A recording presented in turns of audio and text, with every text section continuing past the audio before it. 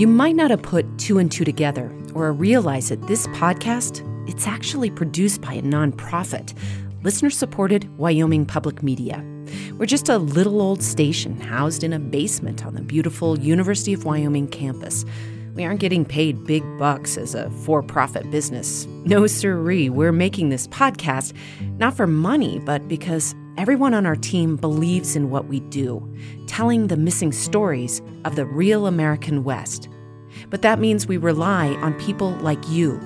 If you make sure to download every episode as soon as it comes out, or have been telling all your friends what a big Modern West fan you are, or would be seriously bummed if we disappeared from your feed, if all that describes you, I wonder if you'd take a quick minute to do something for me. Get into your browser and search for themodernwest.org and find the donate button. It doesn't matter how much you commit to, $5 or $100. It just matters that you show us that you want us to keep telling these stories. My recommendation? Pause this episode and do it real quick before you forget at themodernwest.org. When I was a little kid, I got lost in the Red Desert. It's a giant basin in southern Wyoming. At least my mom thought I got lost. We'd driven out to the Red Desert to visit my dad, who was working as a roughneck on an oil rig. We knew we were someplace special when we saw a cloud of dust, and as we got closer, saw it was a herd of wild horses, running, manes streaming. We slept in my dad's travel trailer on the work site. They'd never let you do that these days. Surrounded by sand, pink, yellow sand. I don't know where we were, but it must have been near the Kilpecker Dunes, the largest living sand dunes in the U.S., 55 miles across. For my brother and me, the urge to wander out into the dunes was irresistible. So when my mom wasn't looking, we gave in to the call of the wild, and instantly we were engulfed by open space. The Red Desert is the largest unfenced area in the continental U.S., and we felt it. We didn't know we were lost, but all that wildness freaked my mom out. She got our friend Robert, who was working on the rig with my dad, to go find us. I guess because she was too nervous to wander out into all that space herself. When Robert appeared, he didn't tell us that we were lost. He admired the big hole that we'd dug in the sand and led us back to camp. That was the end of that. But the incident left an impression on my mom, who realized the danger of kids in a wilderness, but also on me. That pure experience of solitude in a very wild place. I've been back there since to camp by a little spring at the foot of a cliff. All the same exhilaration returned, plus a new understanding of the place. How fragile that pool of water was, where all the birds stopped to swim, where the wild horses came to drink, where the coyotes howled at the full moon, where hundreds of elk migrated past on their way north, and yes, where cattle grazed along the banks. Today, I'm headed back out to the Red Desert in the company of Eric Mulvar. He's a wildlife biologist who's written a slew of hiking guides about the American West, not to mention a beautiful photography book called Wyoming's Red Desert. Eric looks like the kind of guy who's hiked hundreds of miles, tall and lanky with black hair and a beard and eyes that often seem to be squinting out at a distant horizon. These days, Eric is also the director of Western Watersheds, an environmental group. To Eric, the Red Desert has that same kind of specialness it has for me, probably more, since over the years he's hiked nearly every square inch and knows lots of its secrets, like where to find the crazy rock hoodoos and the sage-grouse mating sites, and the petroglyphs sacred to local tribes. Well, the Red Desert could be a national park for its sagebrush ecosystem values, and it has spectacular landscapes too in some areas. Yeah. It's a national treasure, but the federal government doesn't treat it like one. What he's talking about there is that a lot of the Red Desert is managed by the Bureau of Land Management, and ranchers are given leases on that land to graze their cattle. In Eric's opinion, way too many grazing leases. Today's goal is to see the effects of all that grazing and to dig into just what are the environmental impacts of livestock, not to just someplace like the Red Desert, but to the world. We climb in his SUV and start heading west on I-80. It's going to be a long drive. So along the way, Eric tells me the story of how, after pioneers arrived, when the government set out to manage all the cows roaming across the American West, that turned out to be a complex and sometimes confrontational endeavor. From Wyoming Public Media and PRX, this is The Modern West, exploring the evolving identity of the American West. I'm Melody Edwards.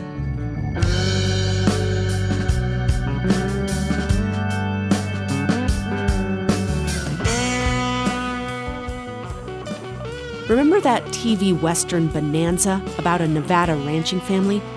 I used to love watching reruns in the middle of the day when I stayed home sick from school.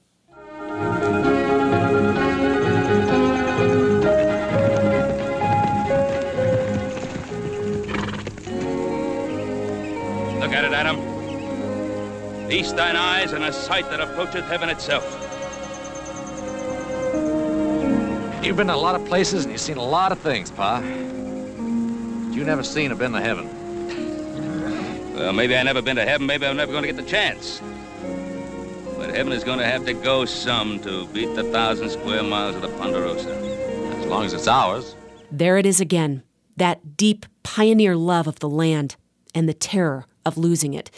Eric says there wasn't much chance of that after all the bison were slaughtered and large numbers of indigenous people annihilated. For European colonizers now in control of all this land, the operative word really was bonanza. Back in the 1800s and early 1900s, anybody could put whatever livestock out on the land they wanted for free. It was called the public domain, and the federal government didn't charge anything to run cattle or sheep out there on the public lands. We like to think of that era as pastoral, hardworking families building a homestead with their own bare hands. But Eric says a lot of the land was controlled by big business. And so what ended up happening was that the big ranching conglomerates, by hook or by crook, homesteaded up all the lands on springs and along streams and rivers that were permanently flowing. Because if you could control the water, then you could control all the land surrounding it. And if you could prevent somebody else's cattle and sheep from coming to take a drink, then you could keep them off vast areas of dry land surrounding that, and you could monopolize those public lands for your cattle operation or your sheep operation. And so, even though the Plains Indian Wars were now over, fighting in the West continued. This time, Europeans fought against each other. You know, back in those days, there were hot wars between different cattle operations and different cattle and sheep operations all over Wyoming, where herders were being shot and killed, sheep wagons were being burned, herding dogs were tied to the sheep wagons and burned with the sheep wagons. Sheep were being shot and poisoned and driven off of cliffs. And it was the Wild West, and it was all about controlling all of the access to this free grazing that was big money to be made at that time. But then ranchers started using a newfangled invention in the late 1800s that changed everything: barbed wire. It put a permanent end to the era of the great cattle drives. One rancher sent a letter to barbed wire's inventor, Joseph Glidden, raving about how wonderful it was. Takes no room, exhausts no soil, sheds no vegetation, is proof against high winds, makes no snow drifts, and is both durable and cheap. Containing cows had always been a big headache. Before barbed wire, people had to build fences out of wood. Doing that across the vast expanses of the West? No way. Historians say it was barbed wire that tamed the West. But Eric says this obstacle of migration has hurt wildlife across the West ever since. The Red Desert is the winter destination for the longest mule deer migration in the world, 150 miles from their summer range in the mountains up near Jackson Hole. Elk and pronghorn also migrate vast distances to reach this place. And that has been a serious issue for pronghorn in the Red Desert, particularly when they had the woven wire fences for sheep in a lot of places back in the 1960s and 70s. Those are largely replaced by 3-strand barbed wire fences now, which are still a problem for pronghorns, but they're not a complete barrier always. Pronghorn don't like leaping fences like deer or elk. They try to go under. Their legs get tangled in the wire, they can't escape, and they die trying. By the turn of the century, barbed wire was a powerful tool strung up everywhere. Ranchers were even fencing off public lands for their own use. America had only just invented this idea of public lands and was still figuring out the logistics. How to limit who could graze on it. In the Red Desert, Eric says itinerant Basque sheep herders used to trail their flocks from the Wyoming range to the Red Desert and back every year. The Basques didn't own land, but they used up a lot of the grasses. The cattle ranchers around Rock Springs started spoiling for a fight. These Basque sheep herders would come through with their millions of sheep, and the sheep would be like locusts. It would be like a plague of locusts. They would eat every stick of vegetation that as they moved through. And these ranchers that were tied to the land said, there's nowhere, our cattle are now starving. And there were even in the Wyoming range soil pedestals that were 6 feet tall with little tussocks of grass on top left, showing where the original topsoil used to be, where everything else had been eroded away. And by the time the Dust Bowl hit, Congress finally acted, and they passed what was called the Taylor Grazing Act. And the Taylor Grazing Act was there largely to say you can no longer graze for free on the public lands. And under the new rule, you had to own some land to get a lease. That cut out the Basque sheep herders and their roaming flocks. The Taylor Act set up a system of leasing public lands for a small fee to landowners, but it didn't really help. The land was looking worse and worse. The grazing permits are designed to be 10-year leases. And at the end of 10 years, the original intention was that there was going to be an environmental assessment, and they were going to look at the level of impact and make adjustments if there are ecological problems. And the reality is about 40% of these grazing allotments across the American West have never had a land health assessment across 40 or 50 years. They weren't enforcing the laws already on the books, but still, in the 70s and 80s, the government passed more laws to control the amount of grazing. The U.S. developed what's called the Animal Unit Month Program, or AUMs. That's a way to charge ranchers a fee for each cow-calf pair. Sounds fair, right? Problem is, it's never had any teeth, Eric says. When you have a cow-calf pair out there for a month, that costs a rancher $1.35 nationwide on Bureau of Land Management and Forest Service lands. That is a pittance. The law doesn't allow the fee to go any lower than $1.35. But it hasn't gone much higher since the law was passed either. Even President Biden agreed to keep it at just $1.35 this year. Eric says, meanwhile, when ranchers charge each other to lease a cow-calf pair on private property, they charge around $22.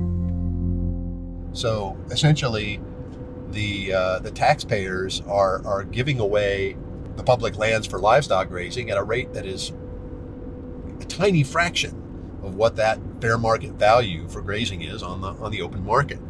These federal grazing allotments fight so hard for them because it's almost like free money. Eric says the formula for figuring out the fee is based on a base rate from 1966. Adjusted for inflation, it should now be over $7 per pair. Eric says the reason these programs are so lenient is because the ranching industry in the West struggles to be profitable, and it's one way for the federal government to help it survive. Well, I think that there's a certain level of desperation in the livestock industry, and in particular, small operations that are really struggling financially because they're trying to raise livestock that were really bred for moist climates in an arid environment. And so economically and ecologically, it's a marginal prospect to start with.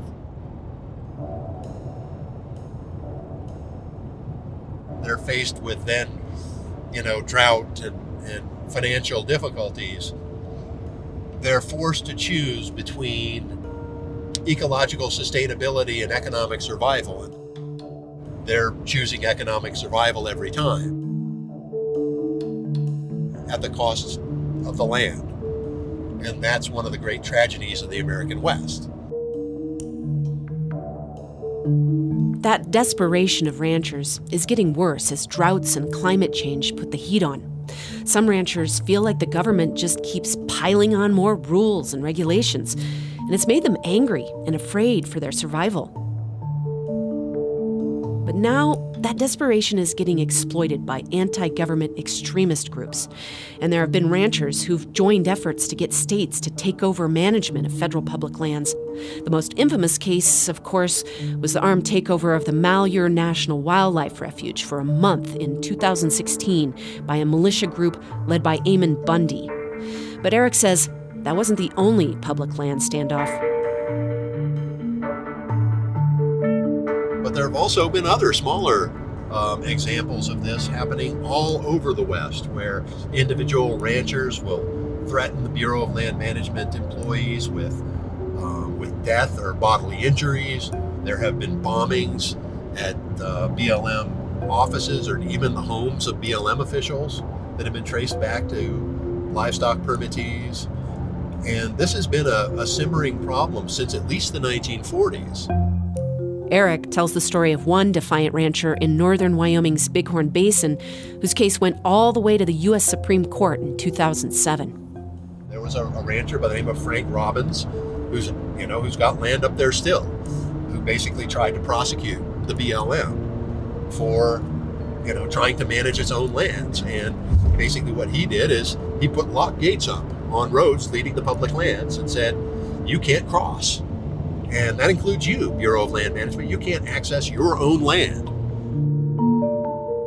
Robbins felt like the feds were forcing an easement across his land on him that he didn't know about when he bought the land. That's according to a summary of the case by Harvard Law Today. All but 2 judges disagreed, though, and the case didn't advance. Robbins is well connected, from a wealthy family in Alabama. The fact that his case made it that far shows that ranchers aren't always the underdogs depicted in the pulp Western novels. Actually, Eric says there's a great deal of political power behind the ranching industry. In fact, the agriculture lobby is one of the most powerful in Washington. And there's just as much sway at the local level, with ranchers filling many of the political seats from county commissioner on up, creating a kind of political pipeline. And all this simmering conflict has made it very complicated for the federal government to enforce its grazing rules. More on that when we come back. If you are liking what you're hearing, and actually, hey, even if you don't, we would love to hear about it. Take a moment right now to leave a rating or review on your podcast app. It'll help new listeners discover the modern West so that we can keep bringing you stories about the evolving identity of the American West. Hey, thanks, y'all. Outside Rawlins, Wyoming, we head north on a route I've taken often in my travels around the state. Colorful, crooked geology rises up on either side of the highway like shelves of books tipped over. After a while, Eric turns on his blinker, and we make a left down a long, straight road headed into what appears to be nowhere land. I've always wanted to turn down this road. This is called the Mineral X Road, or, it was originally the Mineral Exploration Road. And there's an old uranium mill that's out here that's been shuttered for many, many years. And where are we headed up kind of into this ridge here? Well, we're headed out into this is called Separation Flats. Uh-huh. And this is part of the Red Desert. That's one of those checkerboard areas. So This area we're heading into here is an area that is used for feed lines in the winter and spring. What is a feed line? And a feed line is, we'll go ahead and just pull up and have a look here. Okay. This is where we're headed. Oh, great.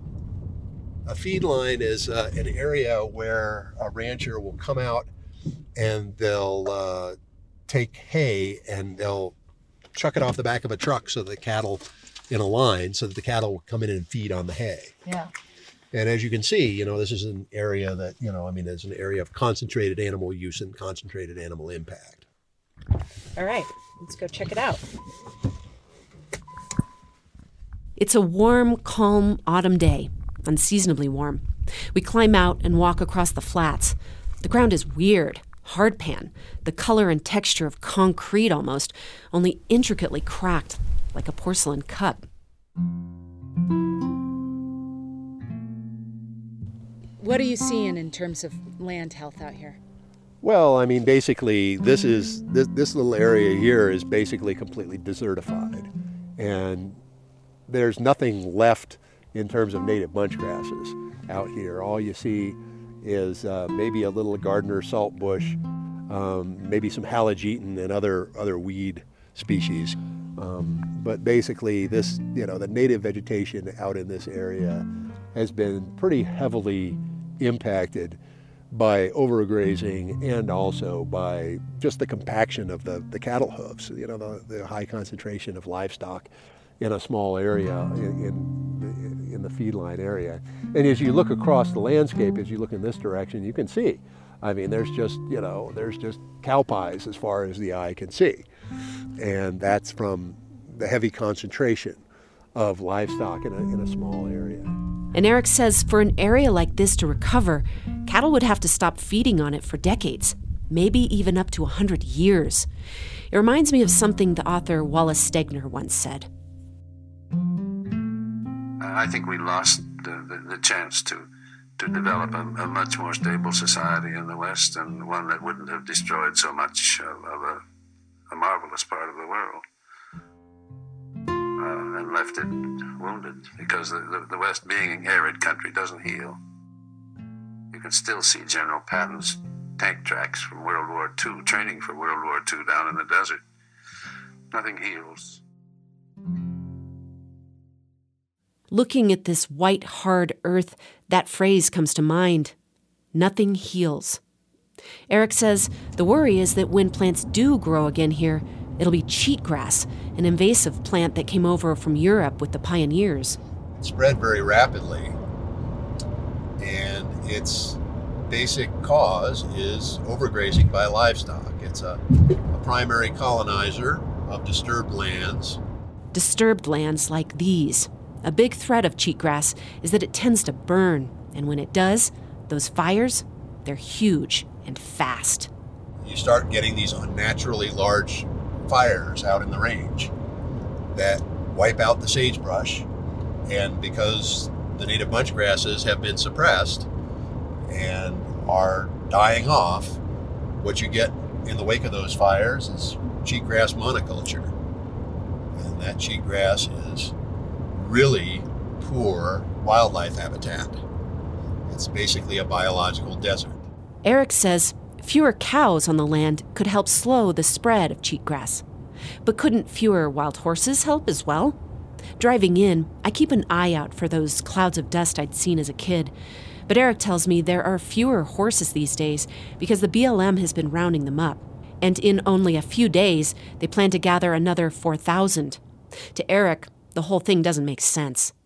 They're taking the wild horses off the public lands to make more room for cattle in an area that's completely unsuited for cattle. Mm-hmm. And in the Midwest, they're bumping cattle off of pastures that are suited to cattle so they can put wild horses out there at taxpayer expense. That's crazy. Eric considers the wild horses a historical treasure and a great tourist attraction for the Red Desert. But for me, not so sure. As a kid, spotting wild horses made me feel part of the Wild West, as exciting as seeing a bear. But as an adult, I can see it's way more complicated. Like cattle, horses are a transplant that are adding to the intense pressure on these lands and creating more conflicts between ranchers and the government. But I do agree with Eric that the battles like these rage on in part because places like the Red Desert are off people's radar. Most people couldn't point out the Red Desert on a map, and that makes it feel disposable. Eric says we sort of think of the Red Desert and a lot of the West as beef factories, land where we grow young cows until they're big enough to go to the feedlot. That metaphor of the beef factory comes up again in another conversation, this time over Zoom. Mike Grunwald is the host of the podcast Climavores. Plus, he's most of the way through writing a book. I'm working on a book on how to feed the world without frying the world. Talking to me on his phone as he paces around his house in a rumpled t-shirt, he looks a little harried by all these projects he has in the air. But that's because he's passionate about the story he has to tell about food and climate. Mike says it's not just places like the Red Desert that are beef factories. The earth is really becoming an animal farm, and 2/3 of all agricultural land is used to feed livestock, either through pure grazing or by growing grain to feed to our livestock. So that's really where they cause the most problems, and it's a very big problem. A very big problem that's growing as more of the planet is taken over for agriculture to feed an ever-expanding human population. The entire food system is about 1/3 of all emissions, and depending on how you do the math, you could make the case that livestock is more than half of that agricultural and food problem. And the reason livestock contributes so much to climate change is, well, you know. You hear a lot about the burps and farts, and that is a real problem. They create a lot of methane in their stomachs that they release out into the world. And the longer they're wandering around in their pastures, the more methane they're releasing. And methane is one of the worst greenhouse gases there is.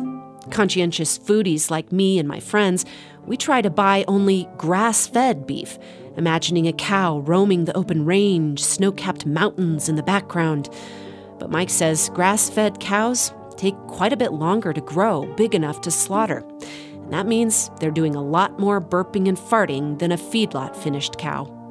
But cows contribute to carbon emissions not just with methane released from their guts, but also the methane and nitrous oxide that's created by their manure, mostly methane in the kind of feedlots and dairies and other sort of managed manure situations where they're in a lagoon or a pit. And it's mostly nitrous oxide when they're just pooping and peeing out on the open range. Nitrous oxide is also a terrible greenhouse gas, not to mention that cows often graze in places that have been deforested. So far, the only reliable technology that anyone has developed for removing carbon from the atmosphere at scale is vegetation. It's trees. But a lot of carbon is also stored in the soil. Good soil, that is. Thick, spongy, black soil. Not the kind of white hardpan we see at the feed line in separation flats. Less grazing in the Red Desert could help store more carbon, especially around places like that spring I visited at the foot of the cliff. The rich soil around such places can't store much carbon when it's been damaged by a lot of cow hooves. So yeah, Mike says, cows are a major contributor to climate change. And that means out here in the West, we have the two most problematic industries plopped in our laps. Well, look, fossil fuels are a really big problem. And right now, they're still a bigger problem than our food problem. But the thing about fossil fuels is that at this point, we've been working on getting away from them for a long time, and we pretty much know what to do about them. We've got to essentially electrify the global economy and transition to zero emissions electricity. It's a lot easier to say than it is to do, but that's what we got to do. Agriculture and food is a much harder problem, and we've really just begun to start dealing with it. And honestly, we still don't even know how to do it. First of all, Mike says, we've got to have the will to solve the problem. So there isn't a lot of, political momentum behind the kind of, solutions that are going to take research and development and deployment to try to reduce the emissions from these practices that not everybody likes in the first place. So there's a lot of opportunity to maybe make beef better, but right now that's being held up by people who are happy to make beef the way they're already making it and people who don't want to make beef at all. the vegan versus the cowboy. Like lots of problems in our country, the two ends of the spectrum aren't talking to each other or opening their minds to real solutions. Mike says both those groups will need to adapt, and soon. For ranchers, that might mean letting go of some of the rigid insistence on ranching just the way Grandpa did. Mike says the time has come for both sides to kick into emergency mode since we're fast approaching the 1.5 degrees Celsius of global warming. That's the threshold before the droughts and wildfires and depleted water become too extreme for us to live with. But Mike says the solution to the livestock problem isn't necessarily going 100% vegetarian.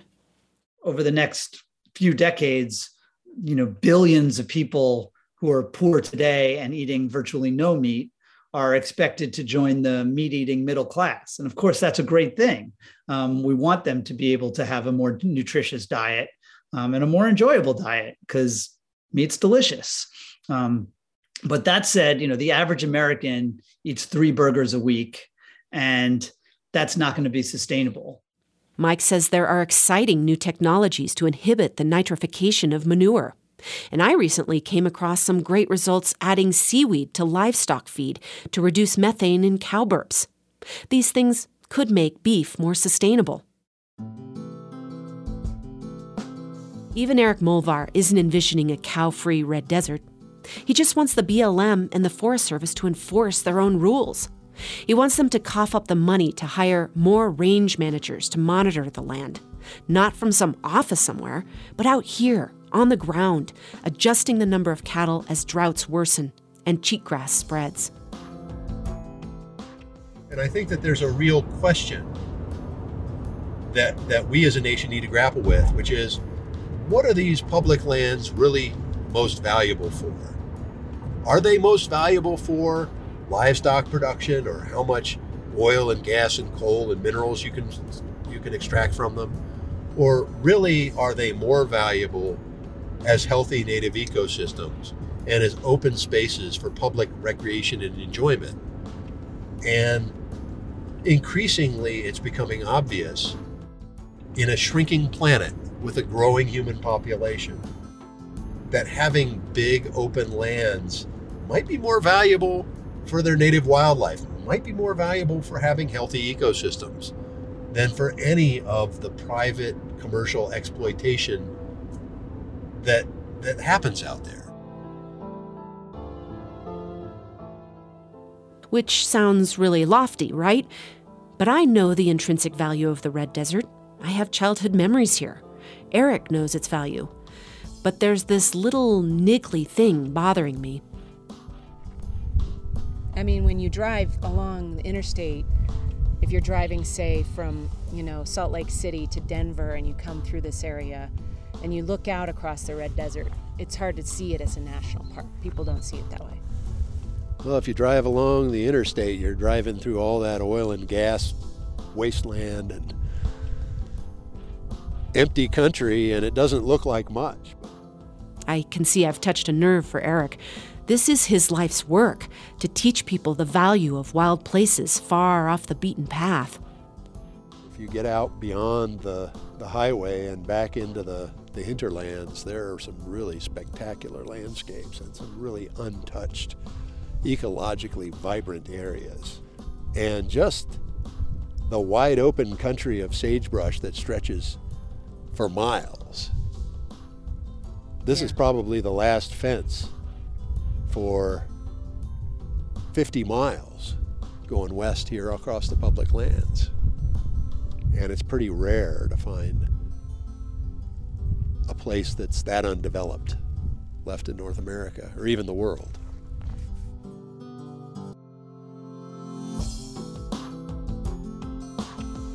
Every time I come to the Red Desert, I leave with one of its gifts. As we drive out of Separation Flats, we spot 2 wild horses, a mare and her colt. I can see their ribs showing.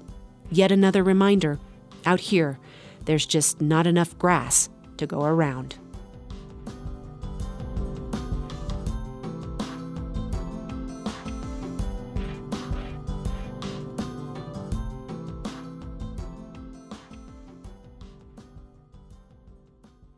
Next time on The Modern West, the calves leave the open range and head to the feedlot. We'll tag along to learn more about animal welfare in the ranching industry. And we'll chat with Temple Grandin about it. Well, we've gotten to tolerate too many dirty cattle now, and there's a lot more cattle they're putting in the pens. And I think this is something that's slowly crept up. That's what I call bad becoming normal. That's part 5 of The Great Individualist.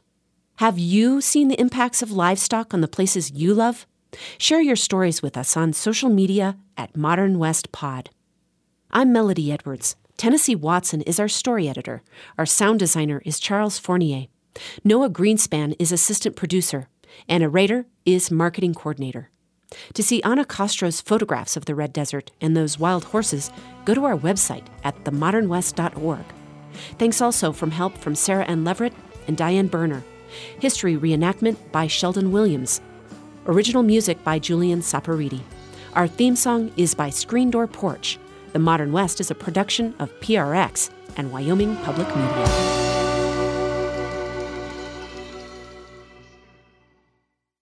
One of our goals is to get a dialogue flowing about the stories that we're telling. We're hoping that you'll join the conversation. So connect with us on social media and let us know what your thoughts are, whether you agree with what you're hearing or not. We're at Modern West Pod on Instagram, Facebook, and Twitter. That's Modern West Pod.